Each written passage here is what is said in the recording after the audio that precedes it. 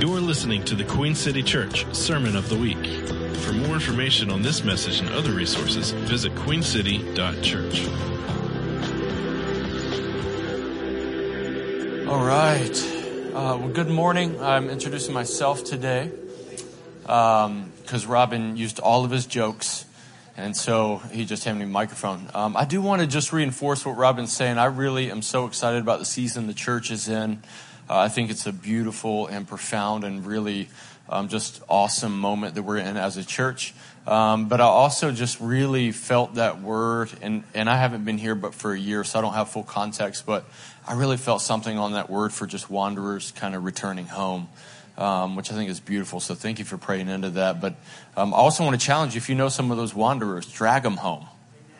Like physically drag them home. You know, like that force works sometimes. Just do it in Jesus' name, and it's covered under the blood. So I want to pray for us, and we'll dive in. Father, thank you for your word and your heart. And God, thank you that we ultimately do have a home in who you are. Your presence is with us and around us. And God, we're just so excited about the season that we're in as a church, because we know that you're cultivating things, you're stirring things, God, and you're birthing things all in the same moment. And God, even in a season of Advent and thinking about this concept of you coming, God, I'm just excited that you're still coming right now, and you're coming tomorrow, and you're coming the next day, that you never stop coming into our space, Father. So let us be aware, let us not miss it.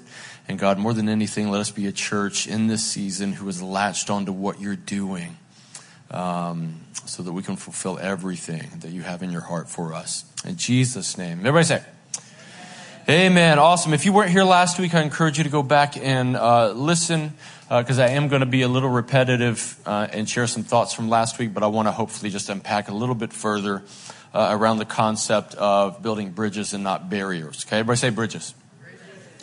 Bridges. We talked some last week about Acts 2 and how the Holy Spirit came and it empowered this group of early church people who were gathered for Jesus, but it empowered them not just to stay in an upper room, but to actually go somewhere, to take the thing that they experienced with them. And we also mentioned that in that story, they didn't just have good church, but the city, via multiple streams, started to merge to know the Father. The kingdom started to flourish in the world. Churches began to be planted. And we sit here today because a group of people filled with the Holy Spirit didn't just stay in an upper room, but they opened a door, began to preach the gospel, and model what the kingdom was on earth as it is in heaven. So if you're thankful for that, say amen. I want to read really quick this passage that you all know, but it's Jesus' model prayer out of Matthew 6, verse 9 to 10.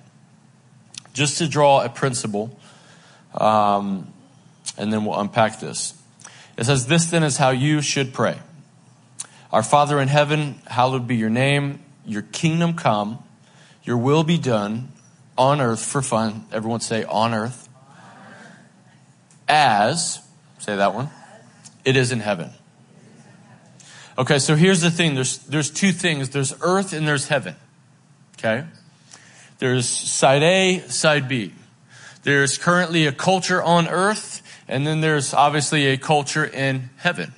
Now, context for the day, they would have been familiar with the culture of earth, but they were not familiar with the culture of heaven, right? Which is why the Messiah came, why Jesus came. And I love that we're in this Advent season talking about this concept, because there's no greater bridge that's ever been built than God himself bridging his own life into humanity and coming to our side, okay?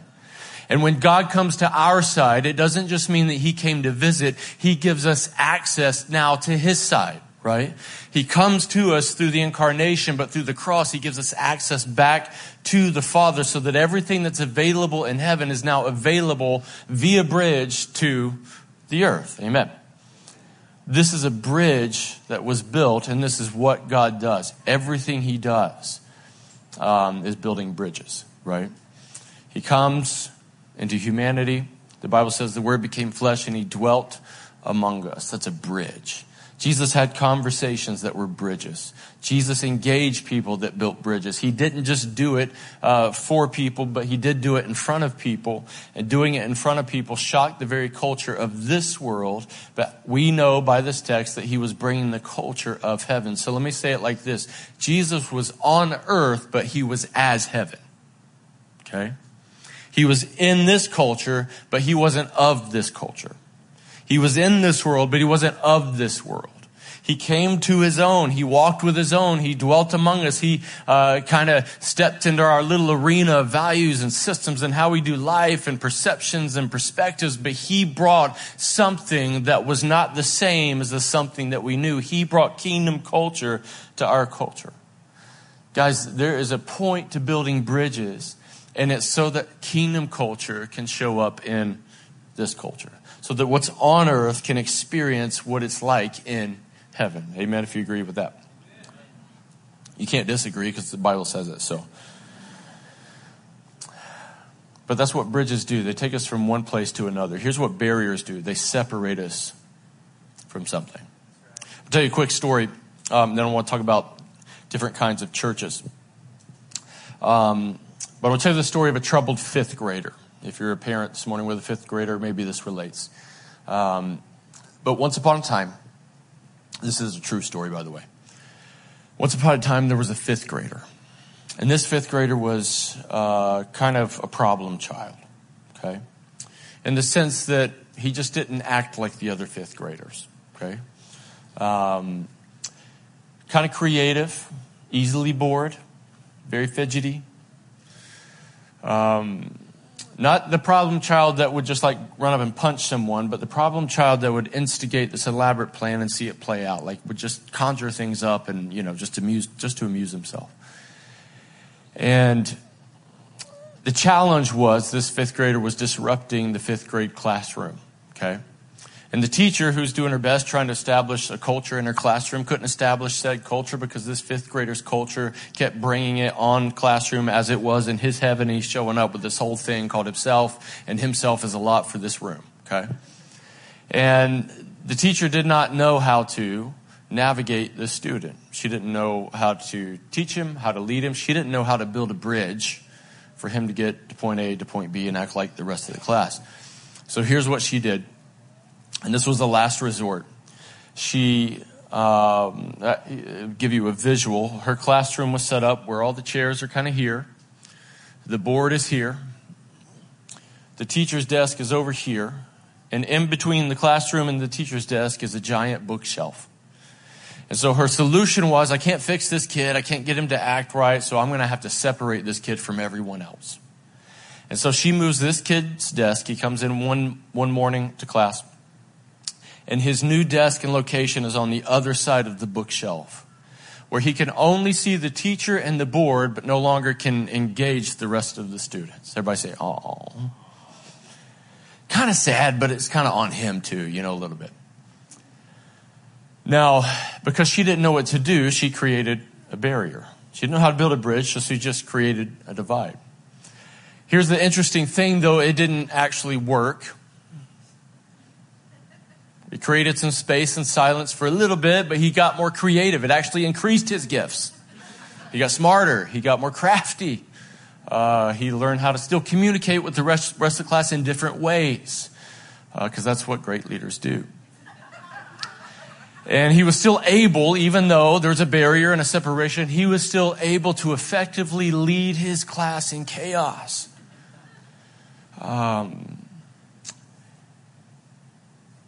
And then sixth grade happens. And this kid walks into a sixth grade classroom, and guess what? He walks in, and the sixth grade classroom looks very similar to the fifth grade classroom, except it's flipped. The desks are here, the teacher's board is there, the teacher's desk is over here, and in between the two is this giant bookshelf. And he walks in the first day of sixth grade, and guess where his desk is located? Right behind the bookshelf. Now it is kind of on the school, though. Like he's kind of brought it on himself. It is a little bit much, right? And he shows up, and this is kind of his new life. He's just doing school behind the bookshelf. Doesn't fit in with the other kids. Problem child.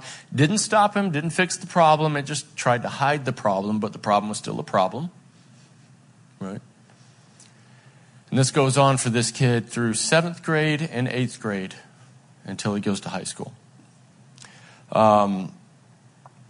This is why we create barriers.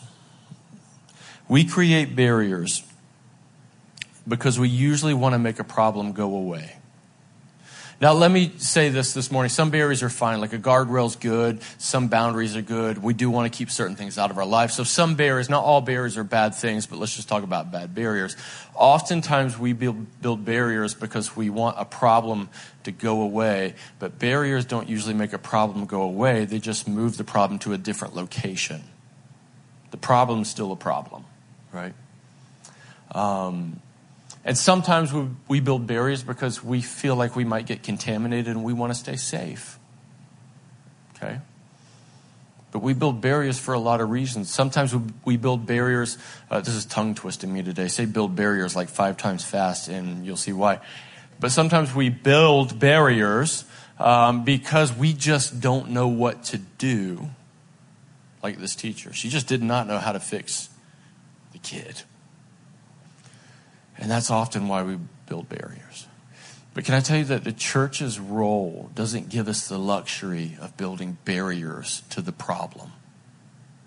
In fact, if the kingdom's going to come on earth as it is in heaven, it's important that we're on earth.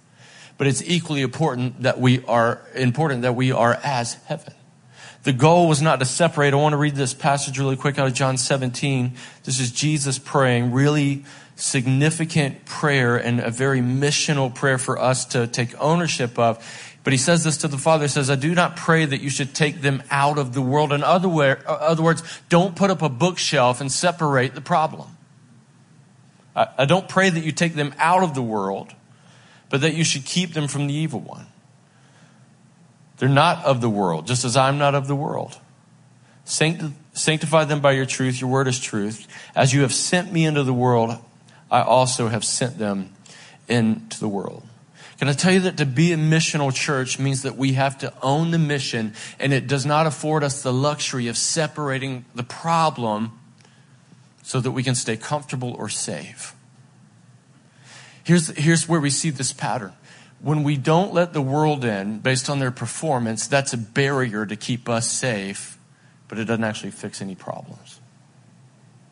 And I'm convinced that sometimes it's actually not the world that's the greatest issue. Like I said last week, sometimes the biggest hindrance to what God's trying to do and how he wants to reculture and bring the kingdom on earth as it is in heaven, the biggest hindrance isn't the world's sin. Sometimes it's good church. It's a church that is so closed in its 4 walls and so not necessarily secure enough to engage those who are not like them that we tend to build barriers, maybe out of good hearts because we just don't know what to do. But maybe it's just because we want the problem to go away. Jesus was a bridge builder. The very fact that he was with us was a bridge to the Father. The very fact that he would sit at a table and break bread with people not like him and people who were definitely behind the bookshelf of culture, the outcasts, the rejects, the unclean, the corrupt. The fact that Jesus would sit with them was a bridge. Because Jesus didn't come to hide the problem. Jesus came to offer a solution. Jesus came to bring to earth what it was like in heaven because he knew that what it was like in heaven could set free what it was like on the earth. He didn't come to build barriers. He came to build bridges. So when we talk about the commission of Jesus and being a missionally minded church, we have to think bridges and not barriers. We have to think about inclusion, not separation. Now, again, I know some of these are trigger words and I'll try to clean them up. If you're triggered, there's a bookshelf over there. You can go sit behind it. Oh, I forgot to tell you this. The kid that had to sit behind the bookshelf was me. Okay. That's how I know it's a true story. But look at me now, teachers. I got the microphone. You sit behind this. Anyway, I'm fine. I'm healed. I'm whole.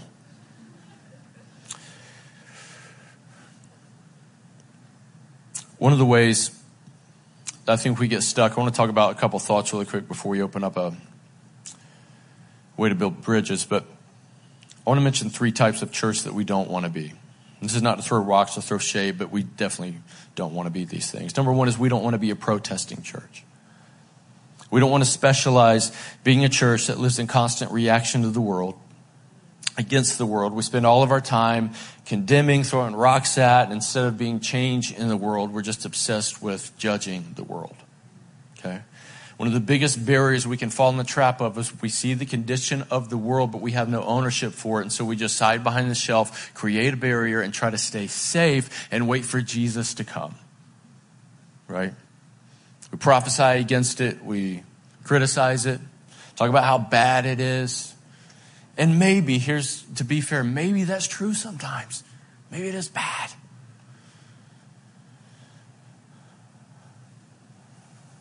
But you can't fix the problem by talking about the problem. Right? Here's another church we don't want to be. We don't want to be the disengaged church who has zero conviction of being on mission and isolates itself from the world. Because that's a barrier too. I don't want to just stay safe until Jesus comes. I don't want to just not get the world on me and stay safe over here waiting for some day. And the other is this: I don't want to also be the uber relevant church that's been so much around culture that we're no different than culture. We have nothing to bring. We're just on earth as it is on earth. Right?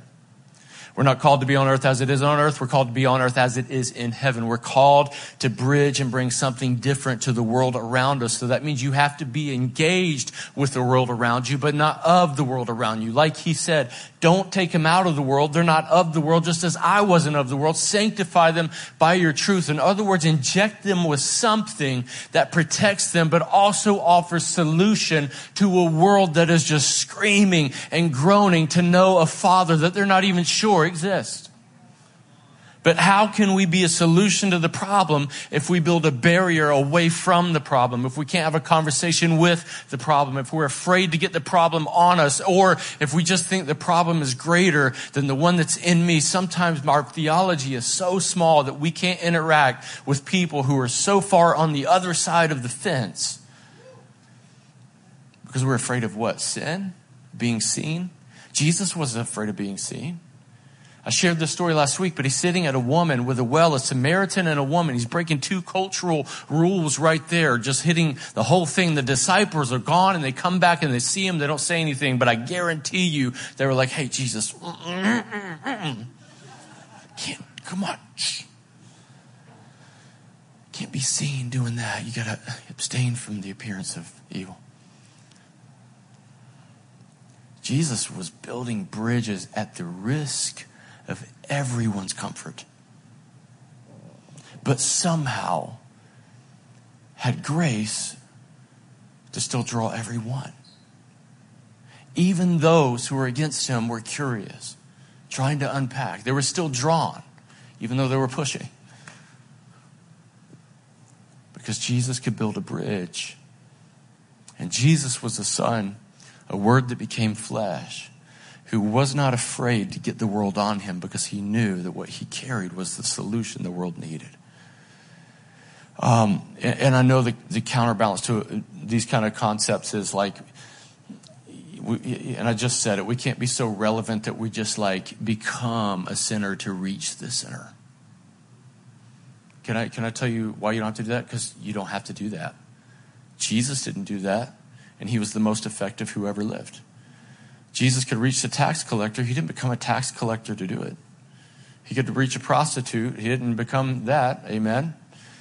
Jesus didn't have to become the thing to reach the thing, but he didn't remove himself from the thing to stay safe either. He never built barriers. He built bridges. And the bridges were there to help people come to the Father. Now, here's what I want to say as a church, missionally minded. Our bridge is not to get people to come to our church brand so we can build our attendance and our numbers and look, patty cake for Jesus about what we built. Our bridge is to bring people to the Father, to know the power of the cross, to know what Jesus did, to know who they are as sons and daughters so that they're so convinced that they become pillars of kingdom culture in their community. I want to see people so convinced of who they are as a son or a daughter, and so secure that they can sit at any table and not be nervous, not be shaken, not be worried, right? It takes a very secure church to do that. And I believe we are that church, amen. I think we already possess these. I'm just reinforcing them. But we want to be an incarnational church, right? A church who owns the commission of Jesus.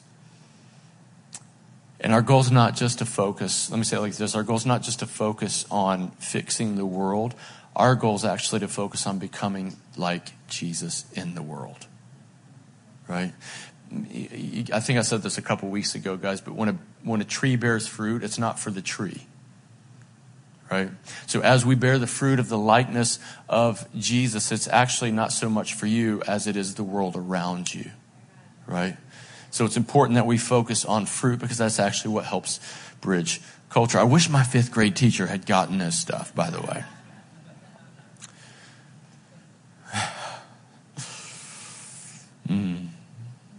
All right, let's talk about bridges for a minute. Everybody say bridges? Okay, 3 thoughts I want to unpack, and then I'm just going to pray into these, and then next week we're going to do a little exercise to just have a little bit of action on these. But the first one is this, and again, we'll probably unpack these over the next few Sundays a little bit more. But let me make this statement. We're going to struggle with compassion if we don't think it's okay to be human. One of the biggest bridges, and this is the only one I want us to take away today and think about, one of the biggest bridges we have in the world that is effective is compassion. But we'll struggle with compassion if we don't think it's okay to be human. Okay? First, Advent season, the most human affirming thing that's ever happened was the incarnation. God becoming human said, hey, it's okay to be human. Right? Isn't it interesting, though, that sometimes our theology makes us want to escape humanity to go to something better? But he comes to say, hey, no, it's actually good. I'm going to dwell with you. I'm going to walk with you. I'm going to dine with you. I'm going to experience the same thing you experienced. Like he did life as we did life. He made himself vulnerable to a mother. I mean, isn't that crazy that God, the God of the universe, would come and put his position in the position of needing a young girl to survive? Like he knows what it's like to do human. But sometimes I think we trick ourselves into thinking, man, our humanity is kind of the problem. It makes me think, I didn't put these in here, but I'm going to pull them up and just read them really quick. I was thinking about this morning. I was supposed to be studying for this, but I was just reading random things. But it's Matthew 5, it's the Beatitudes. And Jesus says this, he says, blessed are the poor in spirit. Theirs is the kingdom. Blessed are those who mourn. Blessed are those who are meek. Blessed are those who hunger and thirst for righteousness. Blessed are the merciful. You know what Jesus is describing? He's describing what it's like to be human. There's no trick, and these aren't just virtues. He's describing what it's like to be human, and he's saying it's a blessed thing to be human. And he's not giving you some vague word of faith promise that says you're not going to walk through seasons where you need to mourn. You're not going to walk through seasons where you don't have poverty. You're not going to walk through seasons where meekness isn't one of the things we need to navigate. Like he's not saying you're going to avoid these things. He's saying, hey, it's actually a blessing to be human, and that's okay. But can I tell you this? The issue is not humanity. The issue is the disconnect from which humanity was originally intended to be patterned after, which was his likeness. Because he goes on, he unpacks this whole sermon, beautiful things, and hey, this is kind of what it's like. And then he says this statement in verse 13. He goes right after that to the same crowd in that same context saying, you are the salt of the earth. Mission right here, right? You're the salt of the earth. But if salt loses its saltiness, how can it be? In other words, it's okay to be human, but humanity was intended to be fashioned after the likeness of Jesus.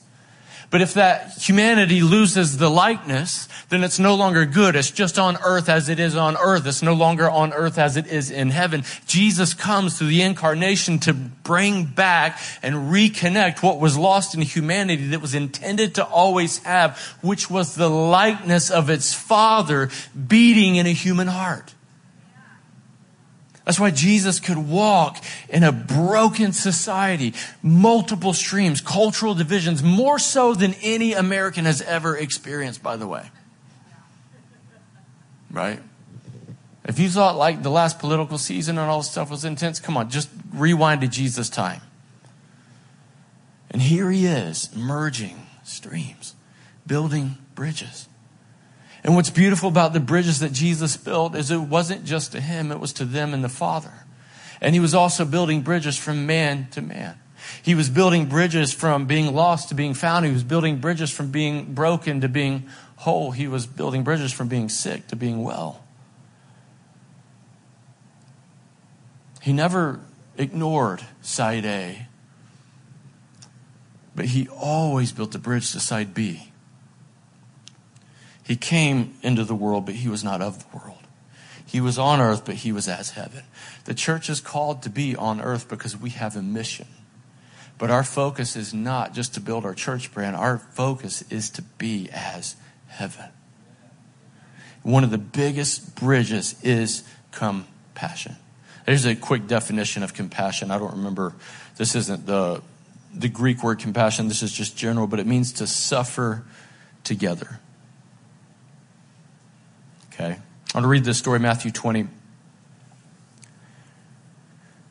29 through 34.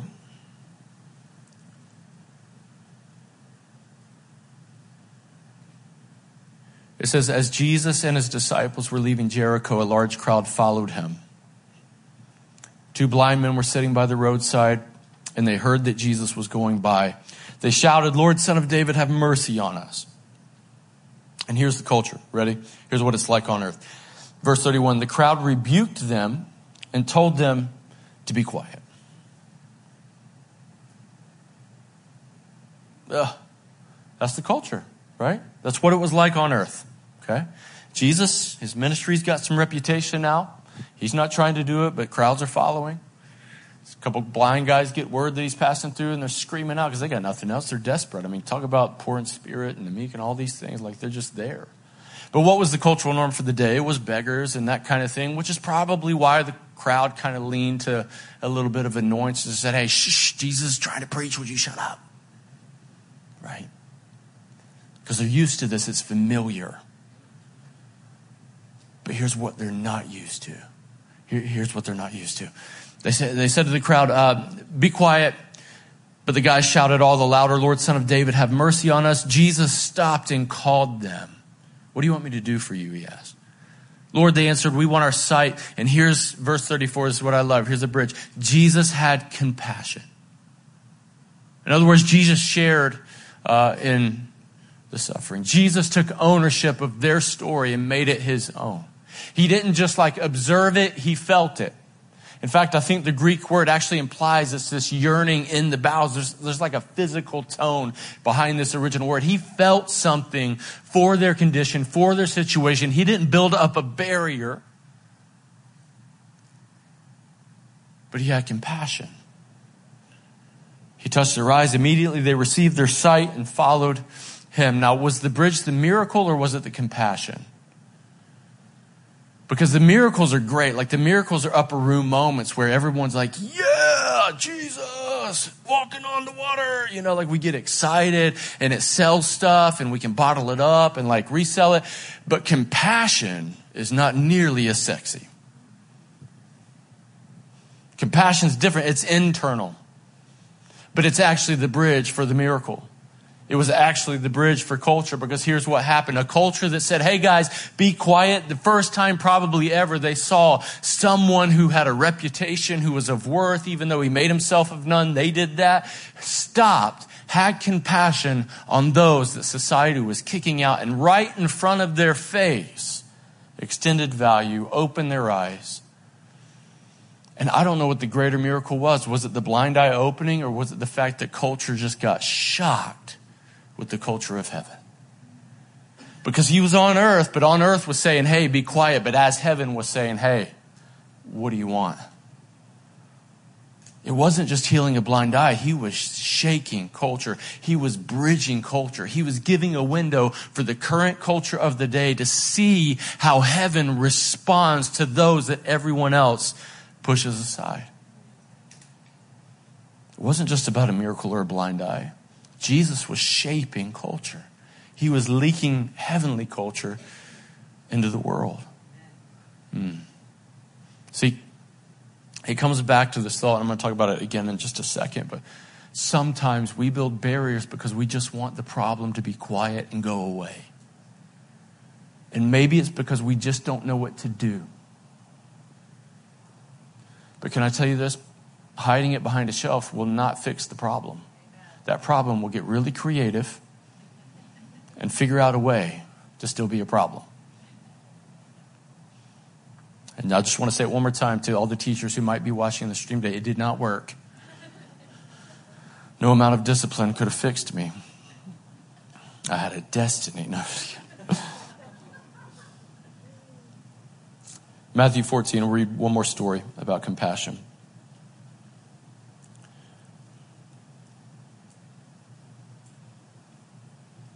This is Jesus again, whose ministry is flourishing, not by his own promotion, but he can't seem to get away because he's built bridges to the point people are finding relief and wholeness in his presence. But it says when Jesus landed and saw a large crowd, he had compassion on them. One more time for fun, everybody say compassion. He had compassion on them. He healed their sick. As evening approached, the disciples came to him and said, this is a remote place. We're in the middle of nowhere. It's already late.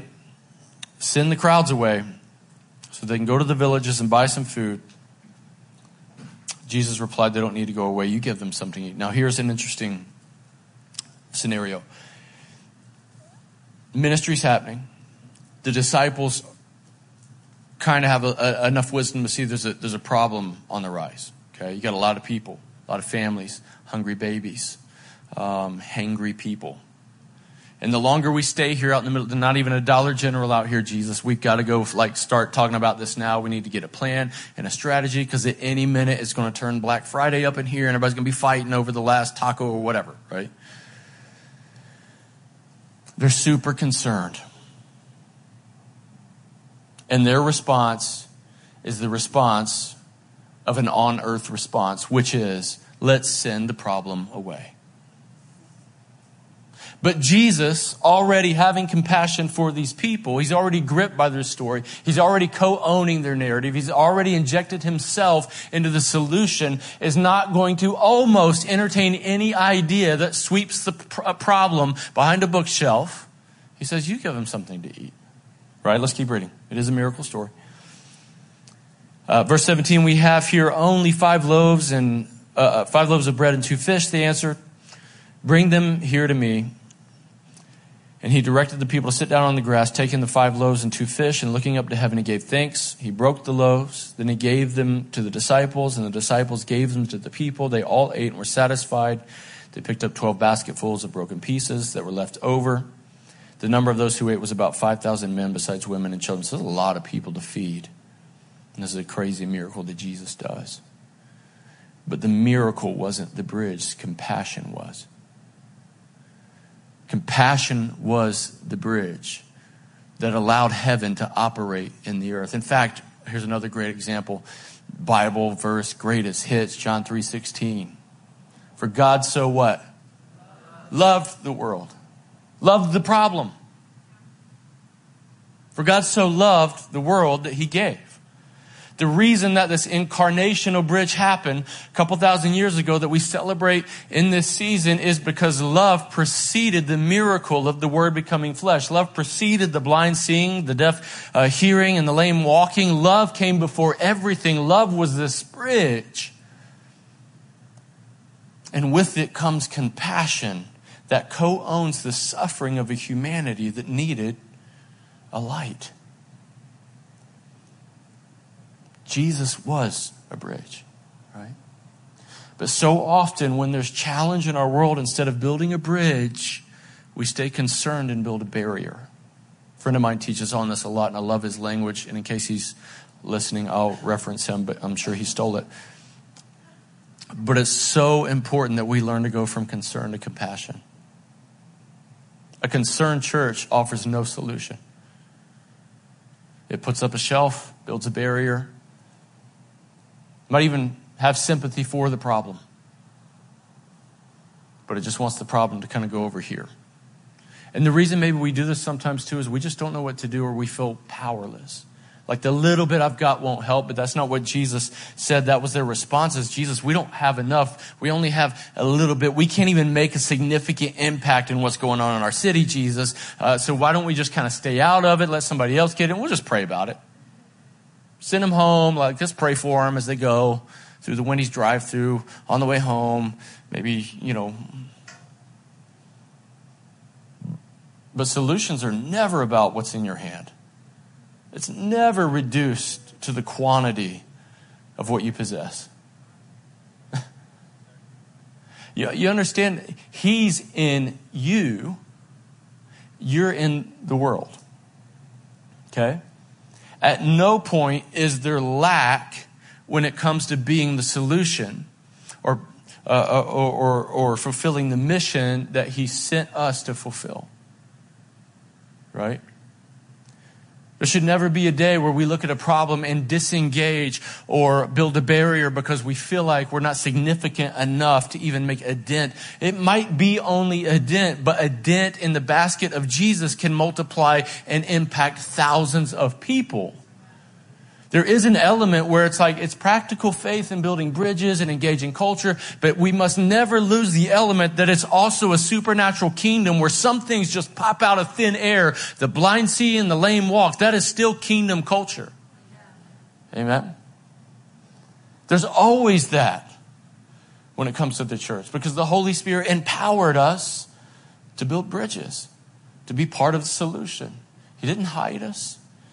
But he comes so that salt could be salty again, not just humanity, but humanity that looks and sounds and beats with the heart of a likeness that's after its creator.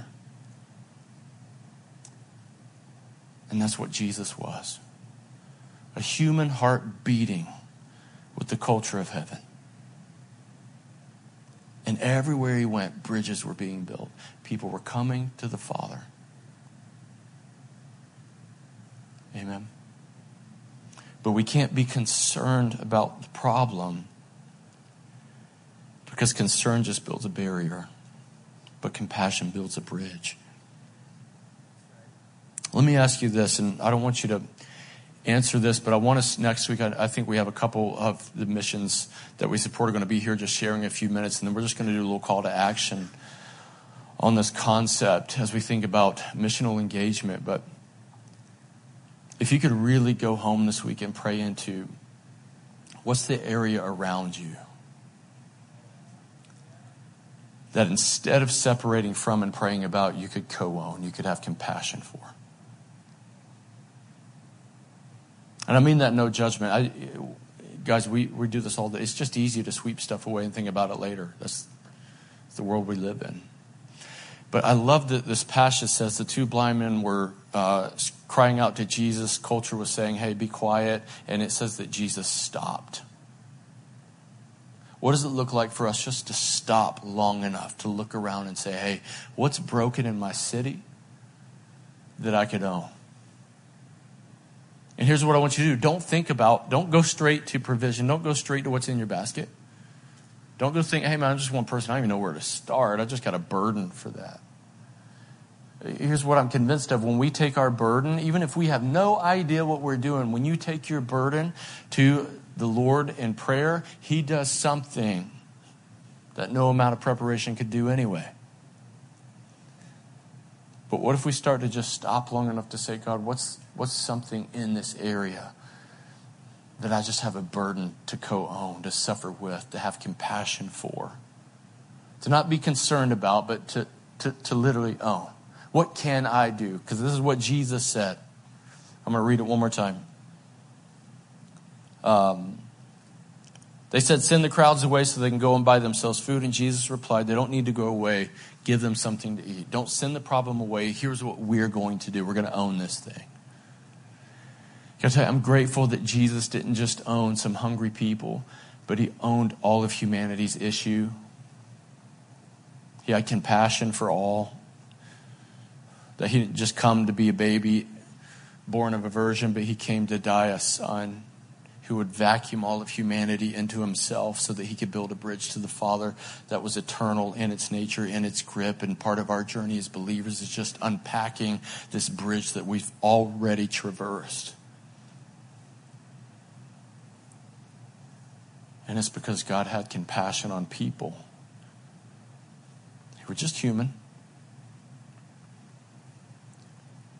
But he loved so deeply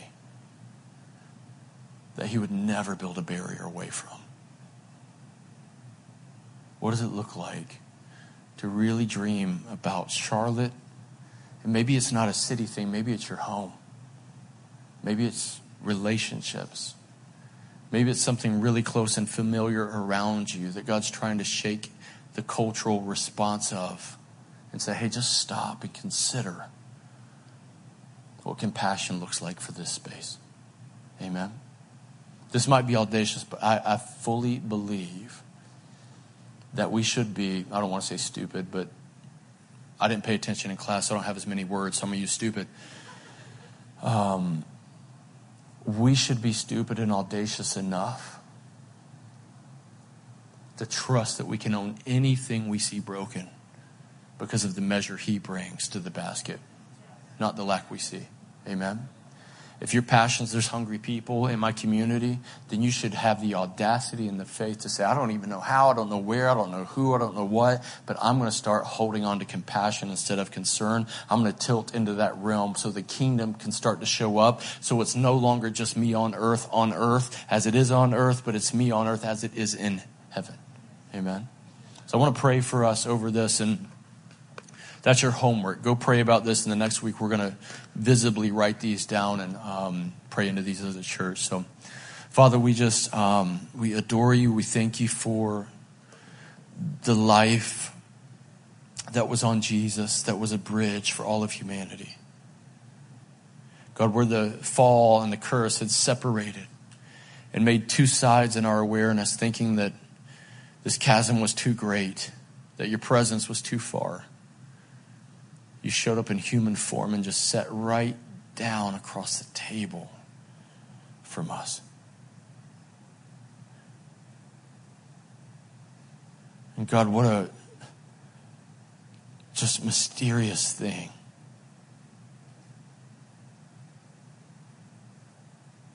To sit at the same table where there's a God with a pulse breaking bread.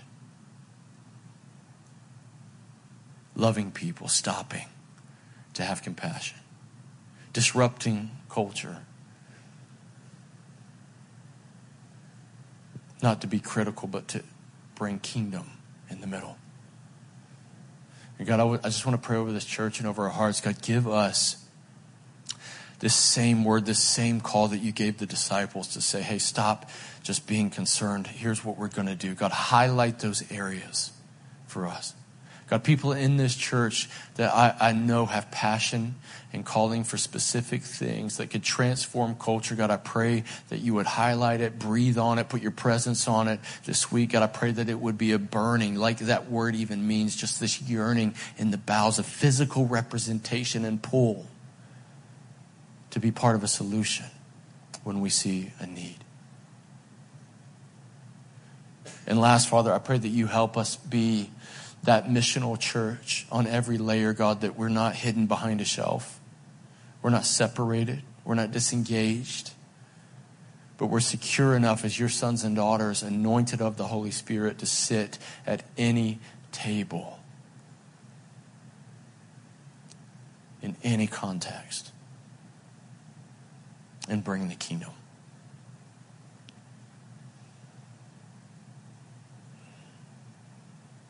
Yeah, Father, we just thank you for that grace. That part that's just fully you.